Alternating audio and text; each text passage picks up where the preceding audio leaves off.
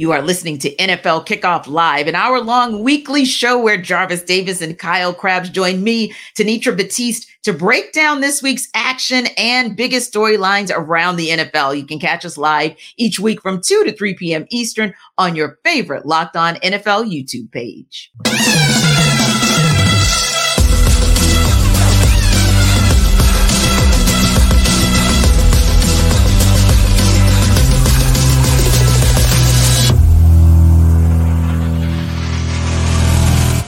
Welcome into Kickoff. It's the best hour of football talk every single Friday. We'll go around the NFL, talk about every team and every game, and we'll get local insight you can't get anywhere but right here at Locked On. I am Tanitra Batiste, your host, and alongside me are Jarvis Davis and Kyle Krabs. Let's go straight to Thursday night football. Guys, it was an interesting game because it was one of those kind of showdown matchups, right, that we were looking for, not just because these are two teams that are playoff bound, but because these are two teams coming out of the AFC North, which has been, what we call it, kind of clogged up in a good way, though. It's four teams that are truly battling for the division and battling for the rights, worst case scenario for wild card. Now, the thing about this game was this. Yes, the Ravens did walk away with the win. 34-20 was the final, but both teams walked away with losses. Obviously, with the Bengals, it was Joe Burrow with his wrist injury. And of course, with the Ravens, they're unfortunately going to lose what Lamar Jackson likes to call his WR1. Although we know that Mark Andrews is a tight end, he's going to have season-ending surgery. So that was pretty much a blow to the Ravens. But that wasn't really the story of stories, it turns out, from that game, right? Because we get reports this morning from the NFL that they are investigating Joe Burrow's injury and trying to figure out whether or not there was some shakiness about the Cincinnati Bengals and the injury report this week. They said, quote, that the Bengals had posted a video on X Wednesday night of Burrow getting off the team bus wearing what appeared to be a soft cast on his right hand. They later deleted that post, and then Burrow appeared to be hampered by the injury against the Ravens even before leaving the game in the second quarter. So it definitely brings up some questions about whether or not the Bengals gave full disclosure, Kyle, or whether or not there's a little bit more going on with that injury. And I'll tell you, Kyle, Jarvis and I have seen that video and that movie kind of play out twice here in Atlanta, but I wanted to hear your thoughts on how this could impact the Bengals down the road in both instances, the compliance issue, as well as just losing Joe Burrow for a minute overall. Yeah, I think, Cincinnati's sitting at 5-5, and what the rest of their schedule looks like, if Joe Burrow is going to miss any time at this point, like your margin for error was spent up when Joe Burrow was banged up with the calf issue earlier this season. And, they're really at a point where a wild card, you probably need double-digit wins. So you need to go 5-2 over this stretch. And you play Pittsburgh twice, you play Cleveland, so you're going to have divisional games that you have a chance at. But the margin for error is very small, and Pittsburgh's very opportunistic. They play Pittsburgh next. Would I trust Jake Browning against the Pittsburgh's defense to not turn the ball over? No, absolutely not. As far as the compliance issue, whoops. Anytime you delete the video, it probably gives some kind of an inclination that something was a little. And Joe started the game with a brace, right? Yes. So it's one of those things where I understand you don't have to get put on the injury report if you don't receive any treatment and you don't miss any reps. That's kind of like the deal with the injury report. But if we're traveling on Wednesday, the night before the game, with a soft cast or a brace or whatever it was, Joe just decided to strap down on himself. He wasn't getting any treatment for that. Like that's where I do think it is worth the league kind of kicking the tires here and figuring out what's going on. Yeah, I think so too. And granted, Jarvis, the NFL, as we know from the situation from Bijan Robinson to Desmond Ridder, right? When Bijan Robinson miraculously wasn't in the game until like the fourth quarter for exactly one play. And there were question marks after that. And so when Desmond Ridder went down with what was thought to be or allegedly was a concussion, that a lot of eyes are raised. Now, granted, the NFL said, hey, we routinely look at these matters of compliance within the injury report policy, but there are some fines where if they think something is amiss, could be team fines, potentially a lost draft pick. And you got to think, was it that important? I mean, I know this was a very do or die type of game, but Jarvis, for what it might hamper them, draft picks, fines, and possibly you put pressure on Joe Burrow where maybe he does not come back and give you Joe Burrow at all for the rest of the season. Was it worth it? To be honest with you, I mean, if they would have handled it correctly, I think we wouldn't even be having this conversation, because at the end of the day, when you have your head coach talking about, oh, I wasn't aware, like, you mean to tell me you wasn't aware that your starting quarterback, $50 million a year contract quarterback, you don't know what's going on with him, that he has a soft cast on his arm, on his throwing, on his wrist? Like, that's just weird. Like, so I think that, because if they would have put him on the injury report as a full participant for the entire week and took him off on Friday, we wouldn't even be having this conversation. So it's just like, it's just little things that, like teams like this bring this on themselves. Like the Arthur Smith and Atlanta Falcons, they should know. Like, if they would have said, hey, going to the trainer like before the game, hey, Bijan's not feeling well, maybe we can give him some medicine or something like that. This is the last minute report. We just got this information. Go ahead and get out ahead of these things.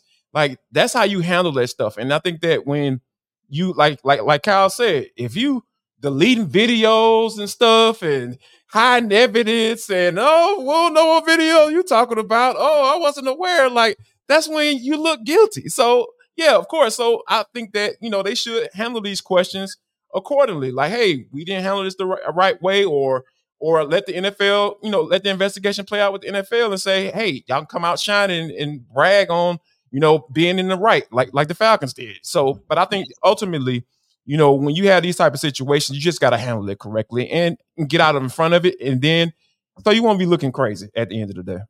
Yeah. And don't get me wrong. Fair is fair. The Steelers had this melee themselves, this little meltdown in 2019 where they didn't disclose properly, and Ben Roethlisberger got fined $75,000 and Mike Tomlin got fined $25,000. So we do know it happens, and sometimes it's like playing chess, not checkers.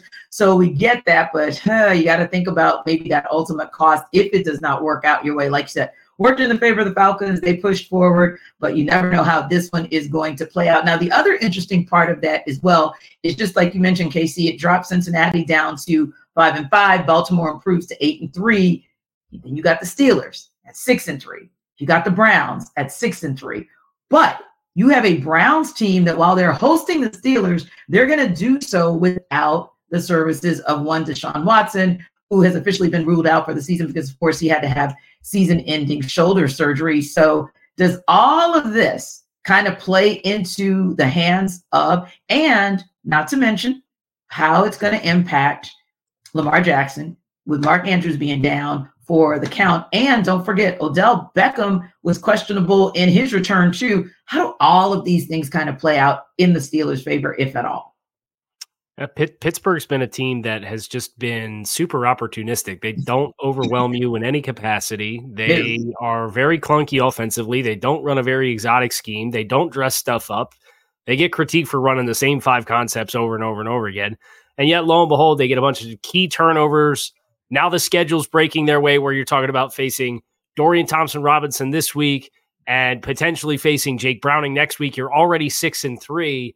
Baltimore getting bagged up in the skill group. And, that was Pittsburgh won that game the first time that they played anyway, I think. So that was like the 17-10 game or whatever it was. Like, exactly. Pittsburgh's schedule looks pretty favorable. And if you just look at the remaining strength of schedule that they have, it's middle of the pack, but they have some good breaks with the tougher teams on their schedules that starting quarterbacks not being in the game. I think Pittsburgh really has a chance to make a run here, if not the division, if Baltimore is able to take their injuries in stride, be the team that separates from the other two teams in the AFC North. Indeed. And right now, JD, they are at the top of the wild card pack for the AFC, and a couple other things. Having a healthy Cam Hayward, that is impressive. And Pat Freiermuth, who was cleared, he's now in his 21-day window. So there are also some things that are breaking the Steelers' way as far as the health of this team on both sides of the ball.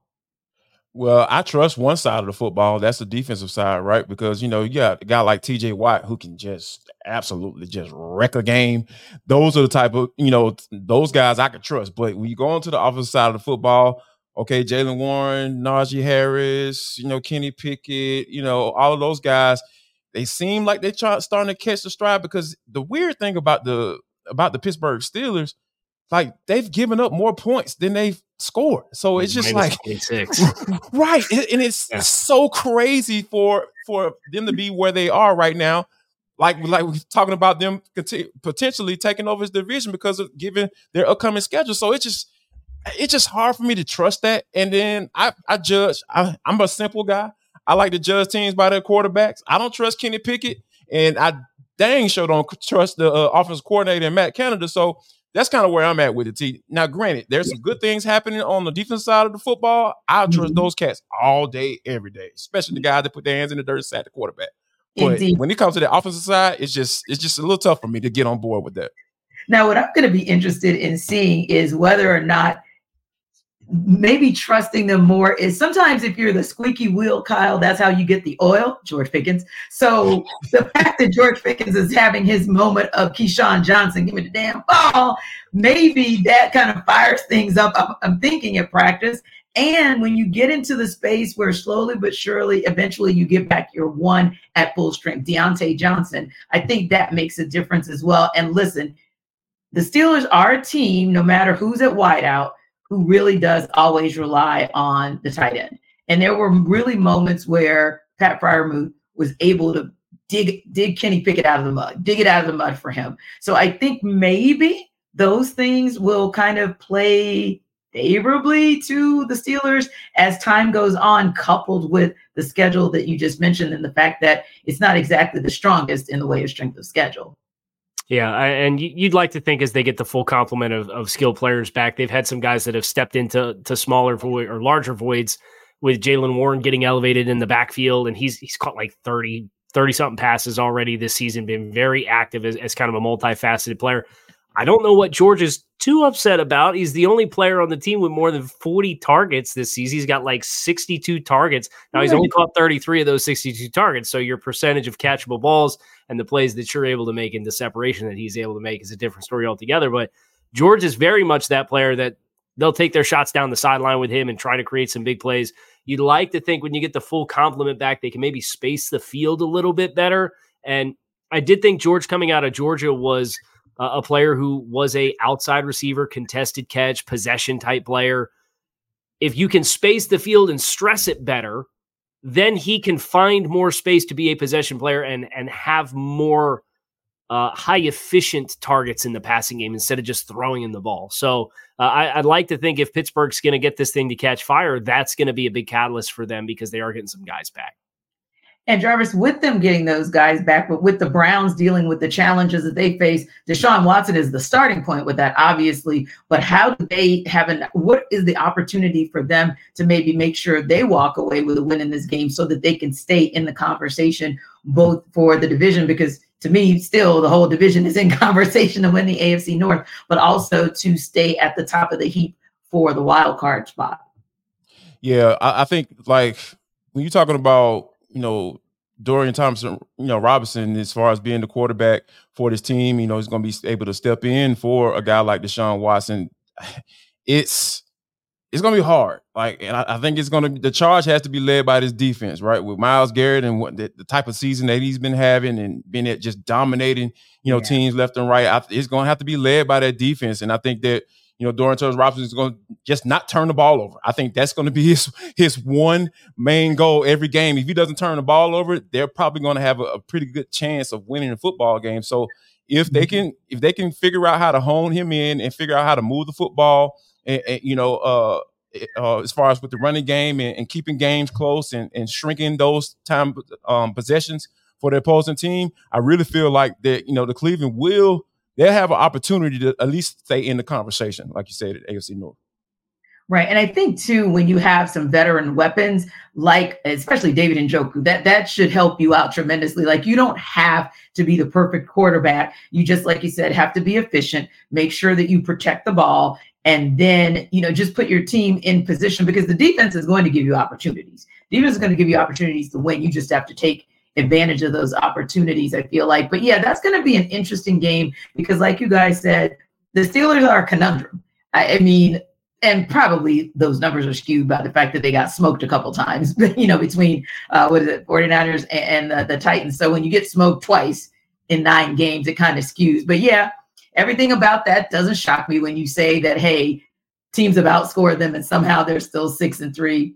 That's very much the Steelers' way because we stay middling. But anyway, it's almost time for a couple of teams that don't stay middling at all because they are always on top of their game. It is certainly the game that everybody has been waiting for, our game of the week between the Chiefs and Eagles. We're going to talk about it on the other side. But before we get into that, we have a quick word from Jarvis about Prize Picks.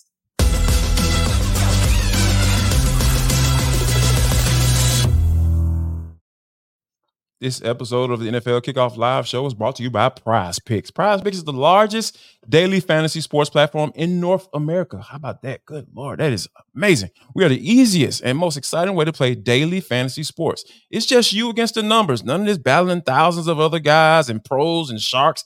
All you got to do is just pick more or less and then on a 2 to 6 player stat projection and watch the winnings roll in. With basketball season here, guys, you can now pick combo projections across football and includes 2 or more players from different sports or leagues. For example, LeBron James more and Travis Kelce at a 10.5 combo of 3 points made plus receptions. I'm telling you, this is easy math, guys. You need to go to Prize Picks right now and check them out. Also, Prize Picks even offers a reboot policy so that your entries stay in play even if one of your players gets injured.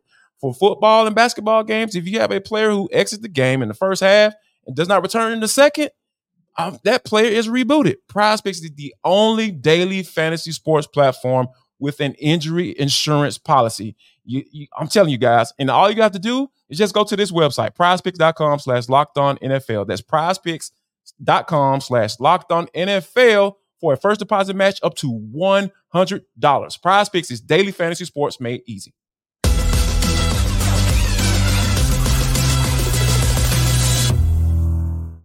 All right, guys, the day is finally here. We're walking into week 11 with a showdown of epic proportions. It is the Super Bowl rematch that we have all been waiting for between the Kansas City Chiefs and the Philadelphia Eagles. But before we talk about it here on the desk, I want to go to Chris Clark of Locked On Chiefs and Gino Camilleri of Locked On Eagles to preview this marquee matchup.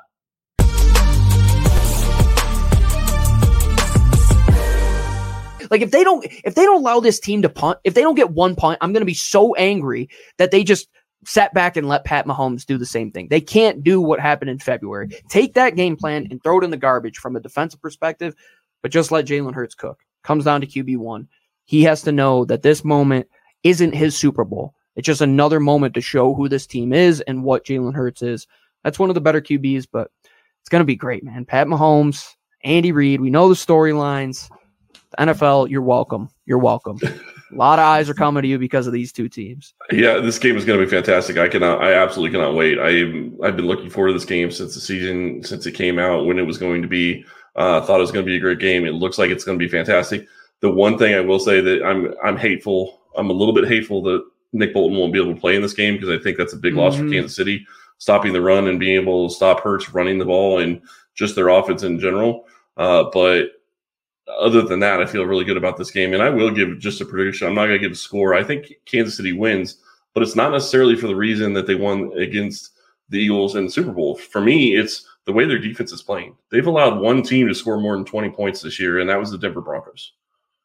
And that was they gave them a touchdown on a short field. I mean, I'm not going to try to take it away from the Broncos offense, but Kansas City couldn't get anything done that day on offense themselves.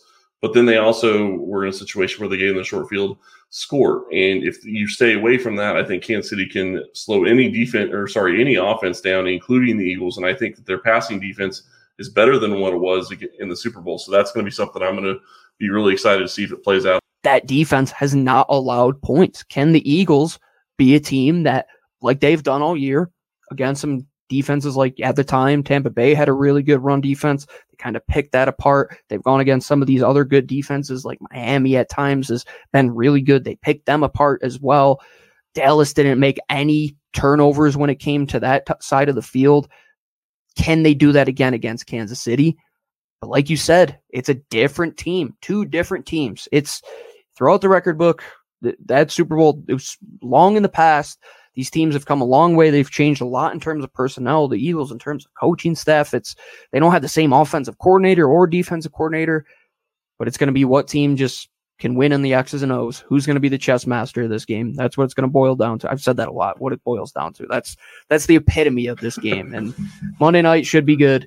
Go check out Locked On Eagles and Locked On Chiefs until then.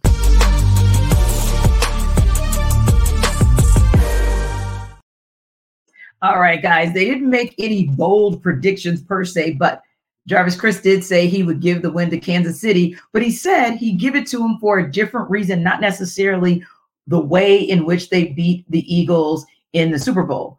Do you agree? Is there, obviously there's a path to winning for either one of these teams because it's pretty much even going in, but is this a Chiefs team that can beat the Eagles but beat them in a different way?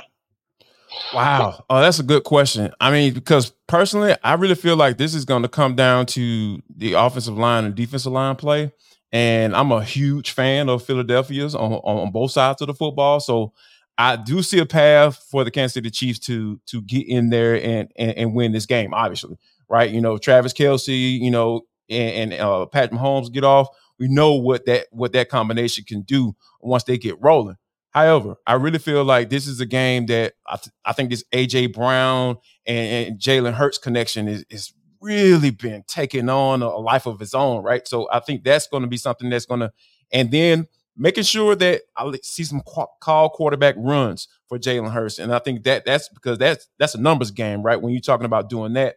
And I think they're going to be able to take advantage of that front for the Kansas City Chiefs. So right now, I do see a path. But I think the Philadelphia Eagles offensive line and defensive line are going to be able to kind of come out on top on this one. And Kyle, I want to go to something that Gino talked about as well. You know, when you look down the list and the fact that, hey, the Eagles have only lost one game, and I don't know about you guys, but it really wasn't even the Eagles that lost one game. I feel like it was Jalen Hurts that lost one game against the Jets because he just it was like a self-implosion, self-inflicting wound after wound. And it's interesting because Gino was saying how with Jalen, just don't do too much, right? Just be who Jalen is. And you have an opportunity there in the absence of a Nick Bolton to be able to take advantage of that. And like Jarvis said, maybe some design run plays for him. But again, I think, and Kyle, just want to get your input on that. Is that also a path to the Eagles winning? In large part, it hinges on Jalen Hurts and whether or not he's just Jalen Hurts and he doesn't try to do too much. Yeah, I think Jalen Hurts has to protect the football in this game. Obviously, that was what you alluded to, Tanitra, where they had the ball and the lead in the final 2 minutes against the Jets, and he threw like the worst pick of the day with the last one, and they ran it all the way back inside the red zone and ended up scoring the game-winning points there. But I just look at, as somebody whose favorite team has lost to both of these teams in the last month, I have a pretty good perspective on both these teams. I think Philadelphia is a much more complete football team than what Kansas City is. Where you think about Kansas City offensively, they're really good with the interior trio on the offensive line, but those two new offensive tackles that they brought in have not performed to standard between Donovan Smith and Jawan Taylor. And that Philly pass rush with all of these guys on the edge and Josh Sweat. And they have Nakobe. We can start and stop with that. I know Jarvis is always chomping at the bit, but I hear you guys. Hassan Reddick.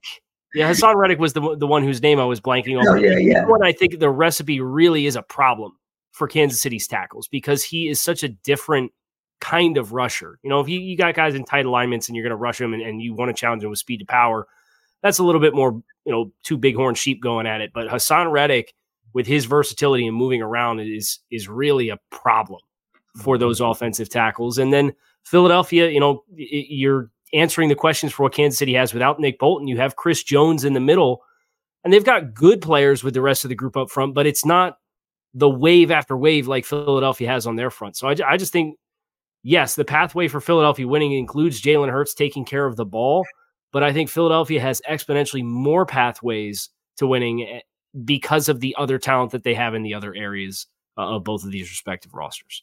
And I think that's a great point that Kyle makes, Jarvis, the fact that these are also two teams that are not the same as the teams that played in the Super Bowl. And it makes you think like, okay, well, both of the teams were aggressive and both of them reloaded in the offseason and free agency. They made some moves, but it does appear that for the moves that the Eagles made both in free agency, in the draft class, they've even made some aggressive moves within the season, like towards the trade deadline, to put themselves in position to be that team that comes out of the NFC, right? To potentially play that rematch for the Chiefs. But let me ask you this question.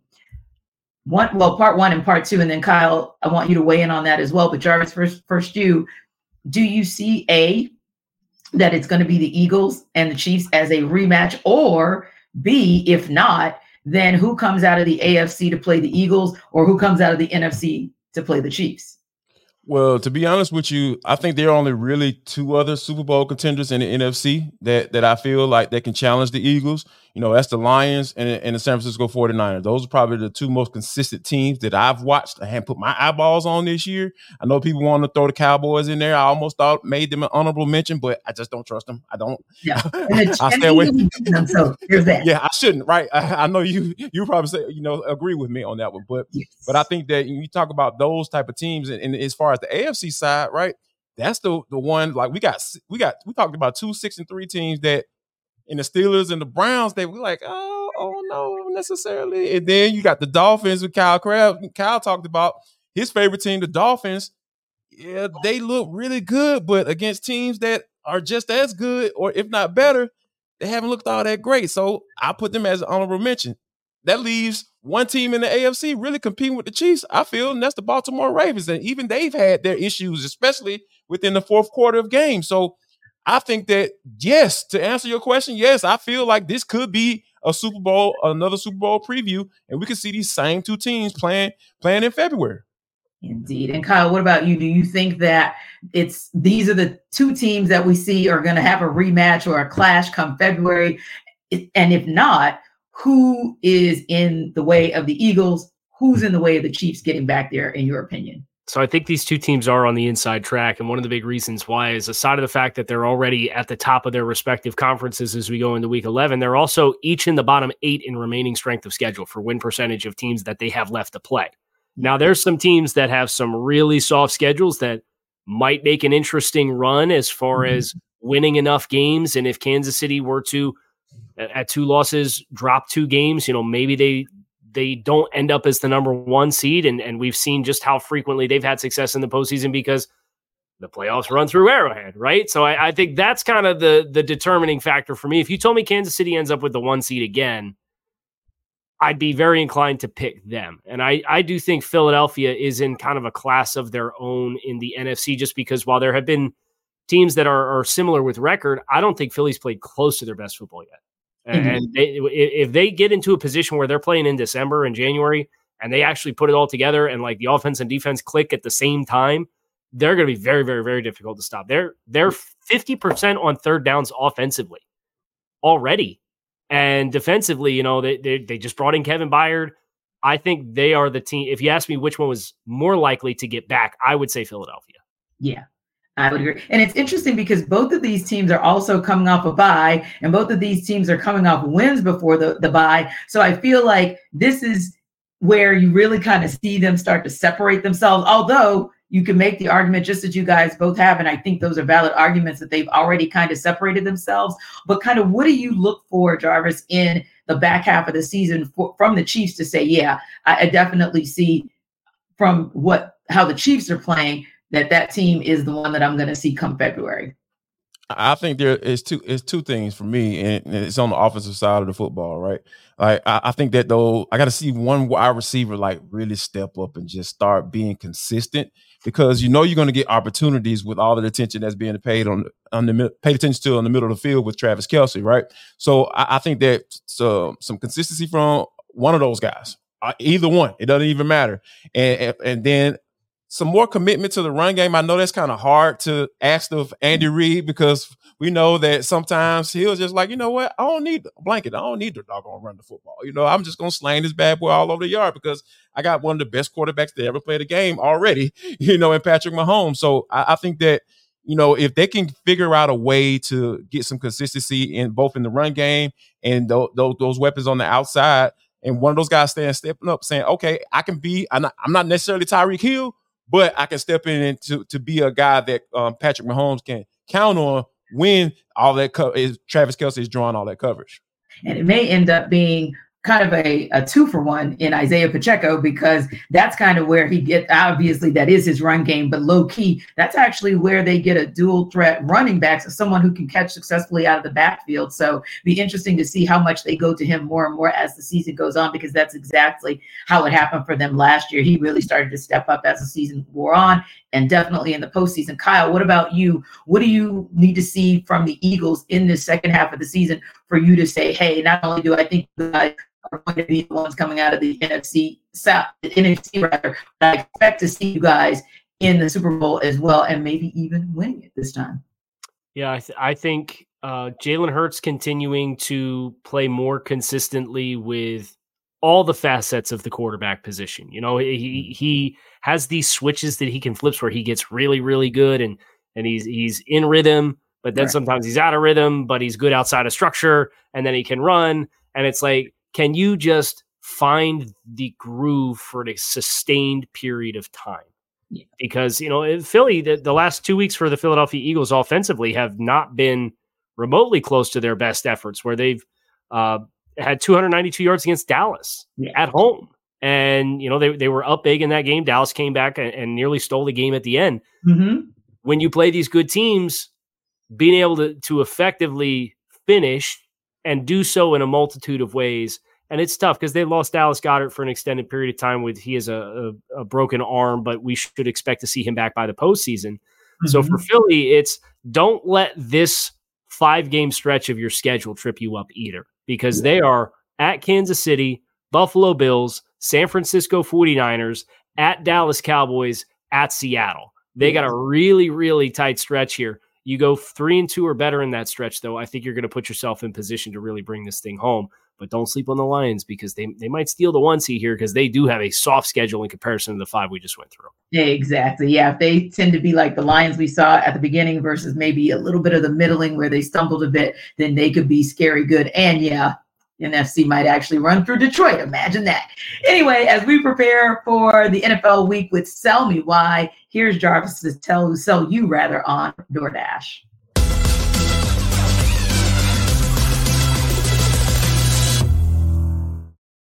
Listen up, guys. Jarvis Davis here for DoorDash. This episode of the NFL Kickoff Live Show is brought to you by DoorDash. Have you just been sitting down in the middle of the night? I know this is my story, guys. I'm telling you.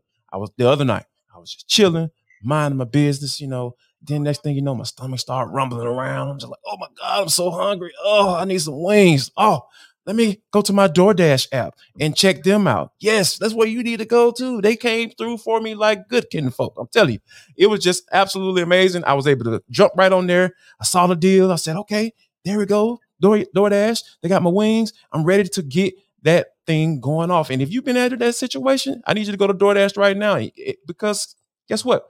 You could be able to get 50% out up to a $10 value when you spend $15 or more on your first order. When you download the DoorDash app and enter code LOCK23. Yes, code LOCK23. Subject to change, terms apply. And I'm telling you guys, when you're talking about rooting for your team on an empty stomach, why would you do that? That is just so ridiculous. I need you to score football season's best deal on groceries, restaurants, and retail and more, because you can get groceries. Come on now. This is just so convenient. I'm really big on convenience, guys. So I need you to go to DoorDash app right now, and you're going to get 50% off up to $10 value when you spend $15 or more on your first order when you download the DoorDash app and enter code LOCK23. That's LOCK23. Subject to change. Terms apply.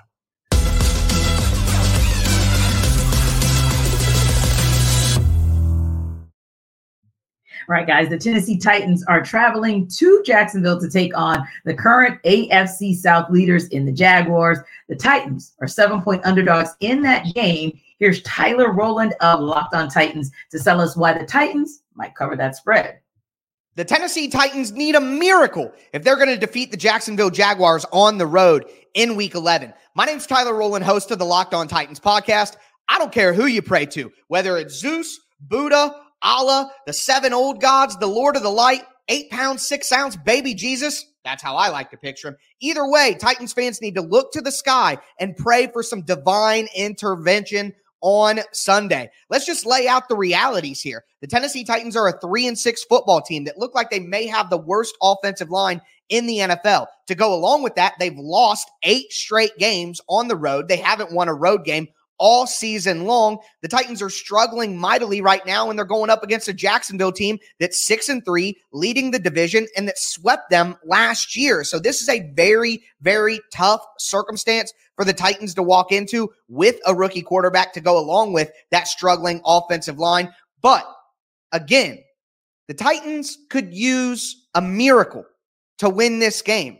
And that miracle could come in the form of winning the turnover battle. And again, the odds are stacked against the Titans here as well. The Titans are one of the worst teams in the NFL this year in forcing turnovers, while Jacksonville has been one of the best teams in the NFL in turnover margin. It's really led them to some key wins while the offense has been struggling. But the offense struggled for Jacksonville because their offensive line is not that great either. They've been struggling as well. And the Titans' biggest strength on the team is their pass rush. So if the Titans pass rush can dominate the matchup against the Jaguars offensive line, they could put Trevor Lawrence in 3rd and longs, they could create some bad decisions, and they could create some turnovers, not only helping the Tennessee Titans get the Jaguars offense off the field, but helping the Titans struggling offense put up points. For more analysis, check out the Locked On Titans podcast, part of the Locked On Podcast Network, where it's your team every day. I love me some Tyler Rowland. Can I say that? Jesus. I mean, when you spoke baby Jesus, you know it is so serious. Like literally, Jarvis. And Olive. Divine intervention. I felt like Kyle, I should have opened my prayer closet and just started praying for these guys. Like, dang, you going down to Duval and you're going to need Jesus to get out of there with a win. Jarvis, I mean, is it really that like serious? Like, are they really in that much jeopardy? Have no chance? A snowball's chance in you know where to get a win? Yes. Because Will Levis, ever since he looked like Brett Favre in the first game against the Falcons, it has just been all downhill from there. So I think that when you think about, you know, a rookie quarterback going through rookie struggles, it's hard. It's hard to kind of come around on that because like that's all you got and that's who you've gone with and you decide to say, hey, we're going to ride this wave. So, and they're going through one of those down waves right now as far as Tennessee Titans goes. However, there is a little light, T, because the Jacksonville Jaguars got their butts kicked last week against the San Francisco 49ers at home. And there are people now questioning whether or not Trevor Lawrence is the guy because, you know, Jacksonville has been bad for quite some time and people just want to be optimistic about their team down there in Duval. But it just seems like every now and then these things come to light. These little insufficiencies as far as being a face of the franchise type quarterback, they just came to light last week. So I think that, you know, I think ultimately Jacksonville gets the win because, you know, that was embarrassing last week. But like that's not to say that the Jacksonville Jaguars can put out a stinker because they are very more than capable of doing that. Indeed. Now, Kyle, you know, Will Levis, yes, he looked all world when he came back. But then again, every quarterback who starts his first game of the season against the Falcons looks like all world. So Will Levis has now come back down to earth. But is there an opportunity here for him to maybe reset himself and maybe help to reset that Titans offense and not just give the Jaguars a run for their money, but maybe even sneak a win out there? Well, I'll say this. If that was your sales pitch for why you were selling us on Jacksonville covering the spread. Right. I got a few more things written down for whenever you're talking to whatever football god or other god that you pray to for these Tennessee Titans. They average 3 trips to the red zone per game and average 1 for 3 getting into the red zone per game through 9 games this season. 31% of red zone trips get into the end zone. That is 31st in the league. They are about 33% on third down offensively. So you're playing behind the sticks. You're getting into the red zone when the field is compressed and you can't score touchdowns. You have a terrible offensive line with a run-first identity. Wow, what an inspiring concoction and formula this is for the Tennessee Titans. And oh, by the way, who is the number 1 team in the NFL in turnovers defensively? the Jacksonville Jaguars. So if your sales pitch is go against the number one turnover defense in the league and win the turnover battle, bless you. It ain't going to happen.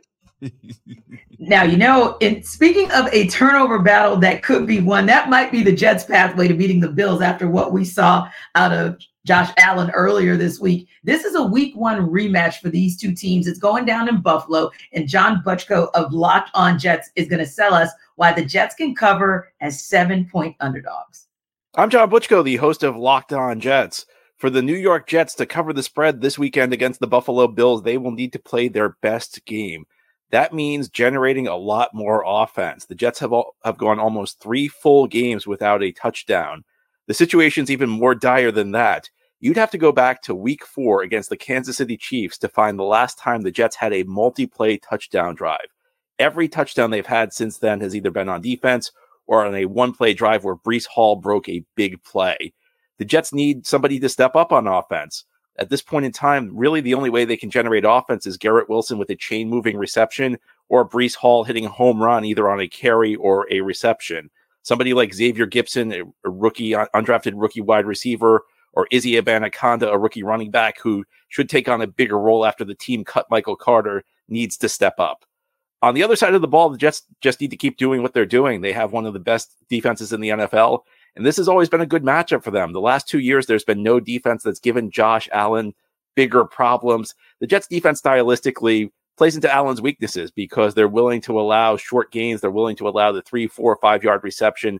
They dare quarterbacks to try and throw the ball into heavy coverage, and Allen has obliged. He's turned the ball over 4 times when these teams played week 1. And after the Jets keep it close, it comes down to special teams. The Jets have had arguably the best special teams unit in the NFL this season. Thomas Morstead, the punter, and Greg Zuerlein have both been great. And the first time these teams met this season, week 1, the Jets won the game in overtime on a punt return touchdown by Xavier Gipson. If the Jets are going to cover, again, they're going to have to play well in all 3 phases. They're going to have to play their best game. Even though the Bills are struggling, they are the more talented team. They're a team that's, as much as they're may have issues, they're playing at a higher level than the Jets right now. It's going to take a lot for the Jets to cover in this game.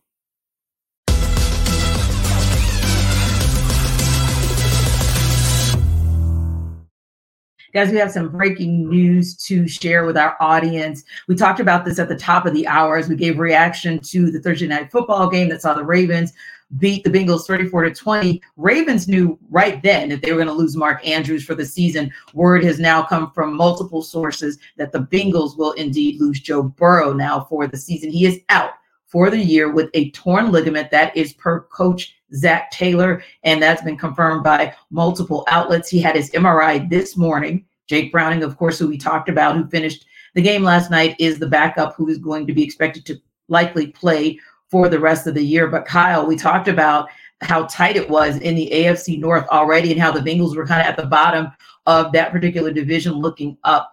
Man, what a blow to the Bengals' chances to make any noise to get out of that division or even keep their wild card hopes alive. Yeah, and you think about Cincinnati, the performance this season defensively felt like it took a step back as well. They had a couple of safeties that left. So if you're looking for like, okay, what's Cincinnati's pathways to win games moving forward? Well, T. Higgins has been banged up. Yeah. The offensive line hasn't looked great. You have had the defense regress as you had Von Bell and Jesse Bates leaving free agency this offseason and haven't really had guys that have gained teeth playing in those spots. And now Jake Browning's at quarterback. I mean, just humor me. Here's the games they have left on the schedule. Pittsburgh, at Jacksonville, Indianapolis, Minnesota, at Pittsburgh, Kansas City, Cleveland. Are they winning a game? Like, as a genuine question, they do not have, they are 65% win percentage is the remaining win percentage of the games that the Bengals have left to play this season. And you have everything else that was going wrong. And now Joe Burrow to Jake Browning is the transition at quarterback. There may be some silver linings for Cincinnati in getting a high draft selection and being able to make a financial decision with a contract and drafting a wide receiver in a good wide receiver class. And like all those storylines are going to open up. But like that, in my mind, is where my mind goes for Cincinnati, because you can forget about the playoffs. It ain't going to happen. Yeah. Yeah, you talking about being at the bottom of the division already, right? With Joe Burrow, because it's just, and I think just as far as Joe Burrow's future, right? Because he's been dealing with some injuries, right? You know, he had one coming to the season, got off to a slow start.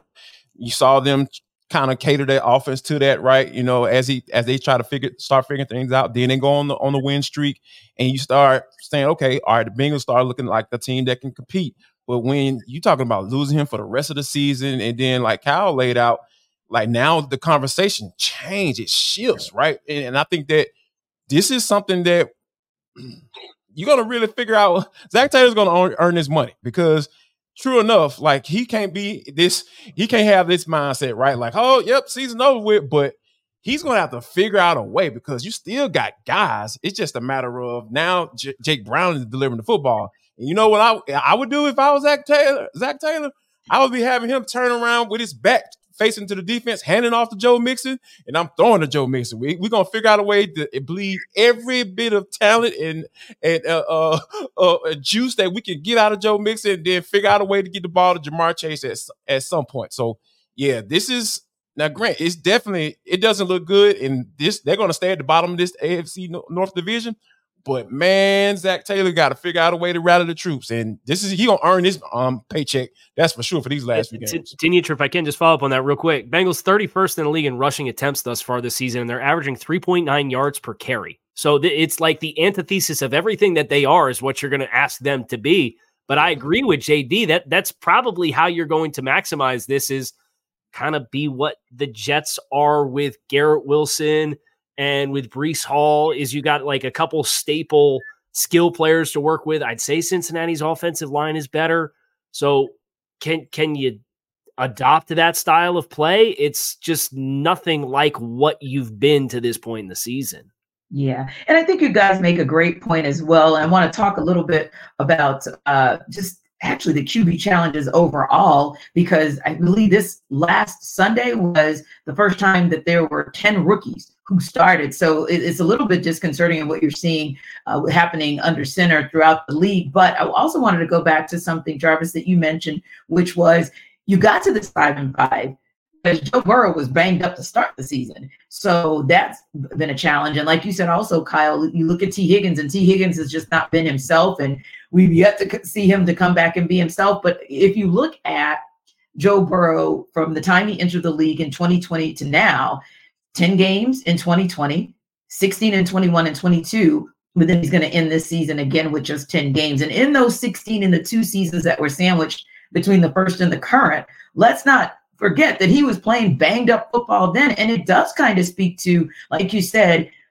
where do they go in the future? Because a Browning can't get you to where you want to be. You can't even get out of the division with that at QB. And don't get me wrong, of course, they're going to hope for Joe Burrow to come back 100% full strength, but it does kind of make you scratch your head that 2 out of his 4 seasons, he barely got through half of the season.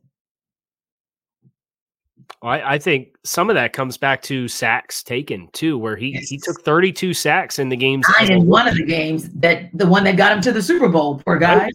Yeah.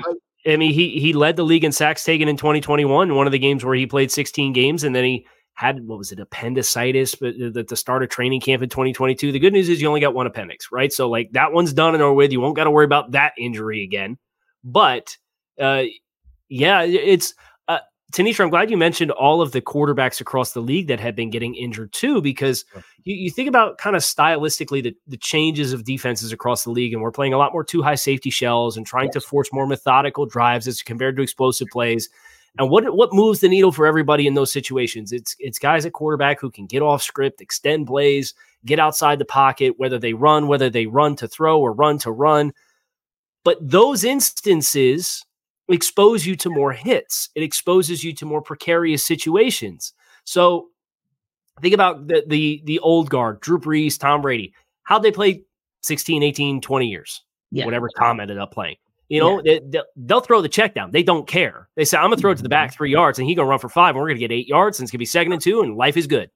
So I can't help but wonder about that trend of coveting outside of structure, athlete quarterbacks, and a lot of the athletic quarterbacks, they don't get hurt when they're running because they are allowed to be ball carriers. It's when you get outside the pocket or you're extending within the pocket and passing to look for big plays downfield that I'd be very interested to see if there's any trends there as far as why you're seeing some of these quarterbacks get hurt, and we're seeing the number of quarterbacks that are starting really start to inflate.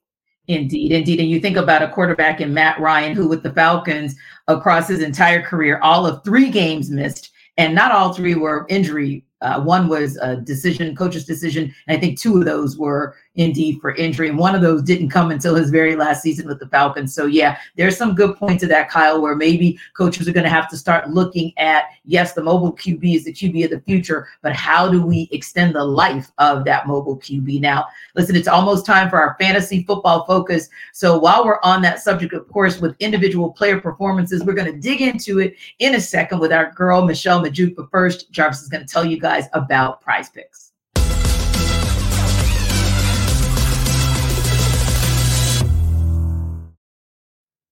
Jarvis Davis here for Prize Picks. This episode of the NFL Kickoff Live Show is brought to you by Prize Picks. Folks, Prize Picks is the largest daily fantasy sports platform in North America. That's huge. That's really huge. We are the easiest and most exciting way to play daily fantasy sports. It's just you against the numbers. None of this battling against thousands of other players, and including pros and sharks and all that stuff. All you got to do, pick more or less than on a 2 to 6 player stat projection and watch the winnings roll in. I'm telling you guys, it's just that easy. And with basketball season here, you can now pick combo projections across football and basketball. For example, LeBron James and Travis Kelce at a 10.5 combo of 3 points made plus receptions. I'm telling you guys, it's just that simple. And Prize Picks even offers a reboot policy so that your entries stay in play even if one of your players get injured. I'm telling you guys, they're all on your side to get these wins. For football and basketball games, if you have a player who exits the game in the first half and does not return in the second, that player is rebooted. Prize Picks is the only daily fantasy sports platform with an injury insurance policy. So go to prizepick.com/lockedonnfl, prizepicks.com/lockedonnfl for a first deposit match up to $100 because Prize Picks is daily fantasy sports made easy.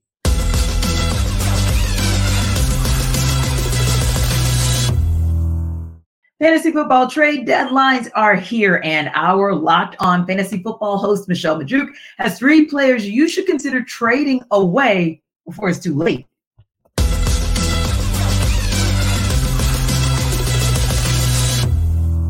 Fantasy trade deadlines are approaching quickly. Here are 3 players that I think you should trade away prior to the deadline.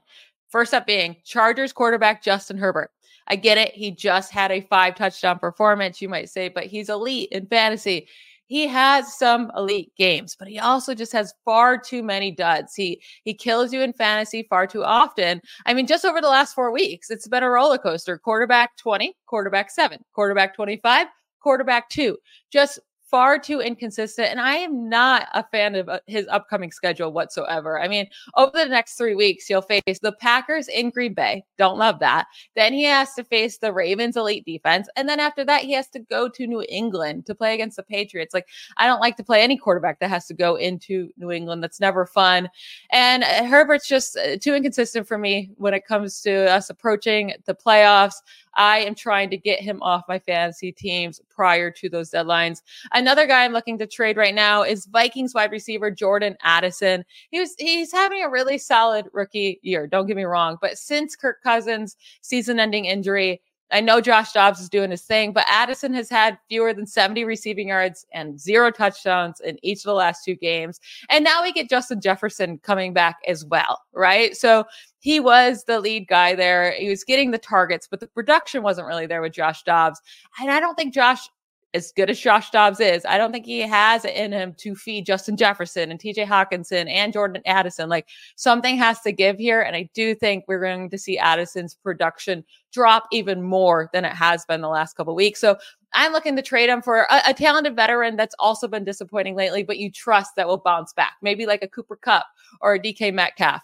I trust those guys a bit more. So I'm looking to get a trade done like that prior to the deadline. And then last up, it's Ravens running back Gus Edwards. We just saw him on Thursday Night Football score another 2 rushing touchdowns. All right. Edwards has scored an insane 9 rushing touchdowns over the last 5 weeks. That kind of insanity touchdown luck cannot last forever. And sooner or later, Lamar Jackson has to start racking up these passing touchdowns, right? Or even stealing some of these rushing touchdowns himself. We saw rookie running back Keaton Mitchell get more involved in the 2 weeks prior. He was really proving himself to get that bigger role. If Edwards does not score a touchdown in any given week, his fantasy production is going to be so underwhelming. 30 of his 47 fantasy points scored over the last 3 weeks have come on touchdowns. So that's fewer than 6 fantasy points per game over that time if he didn't score a touchdown. I don't want to be stuck holding on to Edwards once his touchdown luck inevitably fades away, because it just has to. So I'm looking to trade him before the deadlines as well.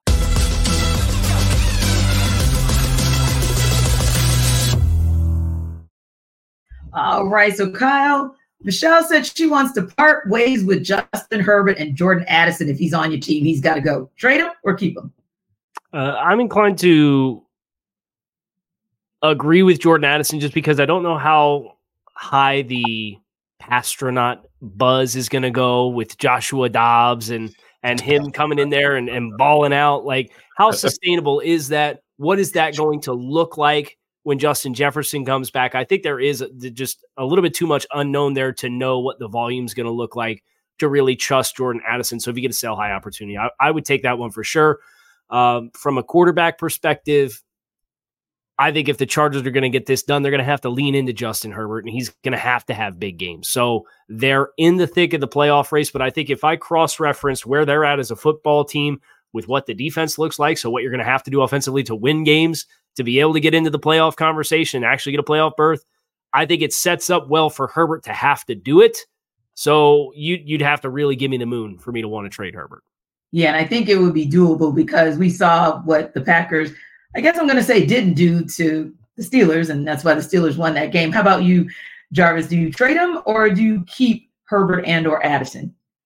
To be honest with you, I'm in favor of keeping Justin Herbert because, like you said, with the shakiness of the defense, and them saying, hey, here's the ball, with Kellen Moore being the offensive coordinator out there with the Chargers, yeah, he's definitely inclined to throw the rock. So I think that they're going to be put in situations where he's going to have to throw the ball. And I think that, I know a lot of people are kind of turned off by Justin Herbert and starting to question his acumen as a quarterback, a face of the franchise, but he can sling it. He can still sling it. So I think just from a fantasy perspective, yeah, I think that kind of works. So I would stick around with Justin Herbert unless I just get a crazy, ridiculous deal that that I have to accept.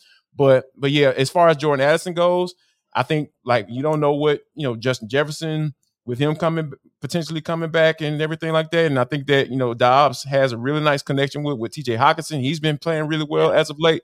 So yeah, I probably would trade Jordan Addison to see what I can get back in return. And guys, we've got a couple minutes left. I want to hit 2 subjects, and I want to end on a positive note. So I'm going to hit you guys with one of them, and then I'm going to share the other one. But first things first, of course, we broke the news when we found out about it that Joe Burrow is done for the season. So it kind of shifted in that direction. But I want to go back to the Jets-Bills because this is their second and final matchup of the season. It's in Buffalo. Guys, give me your thoughts real quick on where that game lands as far as who wins. I think Buffalo gets it done at home. Jets just the for as depressing as Tyler sell me why it was for the Titans, I'm listening to John go through the Jets litany of haven't had a multi-play touchdown drive since the Chiefs game in week 5. It's like, holy cow. And we call the football gods and these guys too and get a little fortune coming their way. So I think Buffalo, they sent a message, I think, to that football team with the firing of the offensive coordinator, whether he was the most culpable of the issues going on with that team or not. Big time wake up call when somebody loses their job, though. And I think the Bills are too talented to keep doing what they've been doing. And I think they get that one done against the Jets. Jarvis, Bills done back in Buffalo? Yeah, I got Bills getting it done because, like you said, even though Josh Allen is he's leading the charge with turning the ball over, I just think Zach Wilson, he doesn't do anything for me, and I don't see the Jets defense scoring 3 touchdowns. So yeah, that's where I'm at with it. Yeah, Bills win this one. Right. That may be where it begins and ends, right? One more good note that I want to wrap up with, guys, since we've had so much bad news, especially on the QB front this weekend. Just got word that Justin Fields and Khalil Herbert are both activated. Of course, Khalil Herbert, the running back for the Bears, but Justin Fields activated. So hopefully looks like he will be in the game come Sunday. Bears with a critical game at the Lions, and critical for the Lions as well, so that they can keep winning and keep on track with the Eagles. Good stuff for us to end the show on. Yeah, and I'm hopeful for Justin Fields. I don't know that this regime in Chicago is going to survive past this year, but this is a really good opportunity for Justin, where he kind of came on after the first month of the season, put some good tape out there, because if Chicago does hit reset, odds are, with them having Carolina's first round pick in addition to their own, they're going to be picking a quarterback. So if I'm Justin Fields, the biggest motivation that I have is to show the league who I am as a player, because there's a pretty good chance if Chicago fires Matt Eberflus that Justin's going to be playing somewhere else next year. And you want to have teams that have assets and have a good infrastructure and can help you to be interested in you. Yeah, and Jarvis wanting to see him do it while he remains healthy. Yeah, I just want to see Justin Fields get a real chance, because it's obvious that this regime is not sold on him. So I think putting that good tape out there, I think that is you preach to the choir, Kyle, over there. So yeah, put that good tape out there and prove you can be a starter quarterback in the NFL. Indeed. Well, we've got a couple of good matchups, intriguing ones Sunday, but we know the one that everybody's looking for is Chiefs Eagles on Monday. We appreciate you guys, as always, stopping by NFL Kickoff Live and everywhere on the Locked On Sports Network in and around the country. And since we won't see you guys next, we want to wish you guys a happy and safe Thanksgiving. Until next time.